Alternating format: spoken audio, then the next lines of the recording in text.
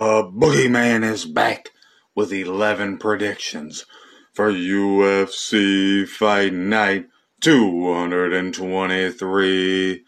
Song versus Simon. I'm going with the surging Horth. Journey Newsom is good, but McGee has been waiting for this opportunity and he's going to make the most of it. We all like Russian Ronda, but she missed weight and Egger is going to make her pay. Johnson getting a lot better, but I believe Durden will control this fight and win with his wrestling. Looks fun on paper, but when they step in there, it's all business. Martin Budai.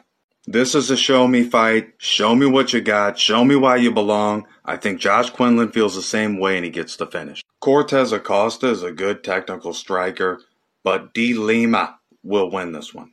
Julian Erosa. Cody Brundage pulls the rabbit out of the hat. Barallo. Simon?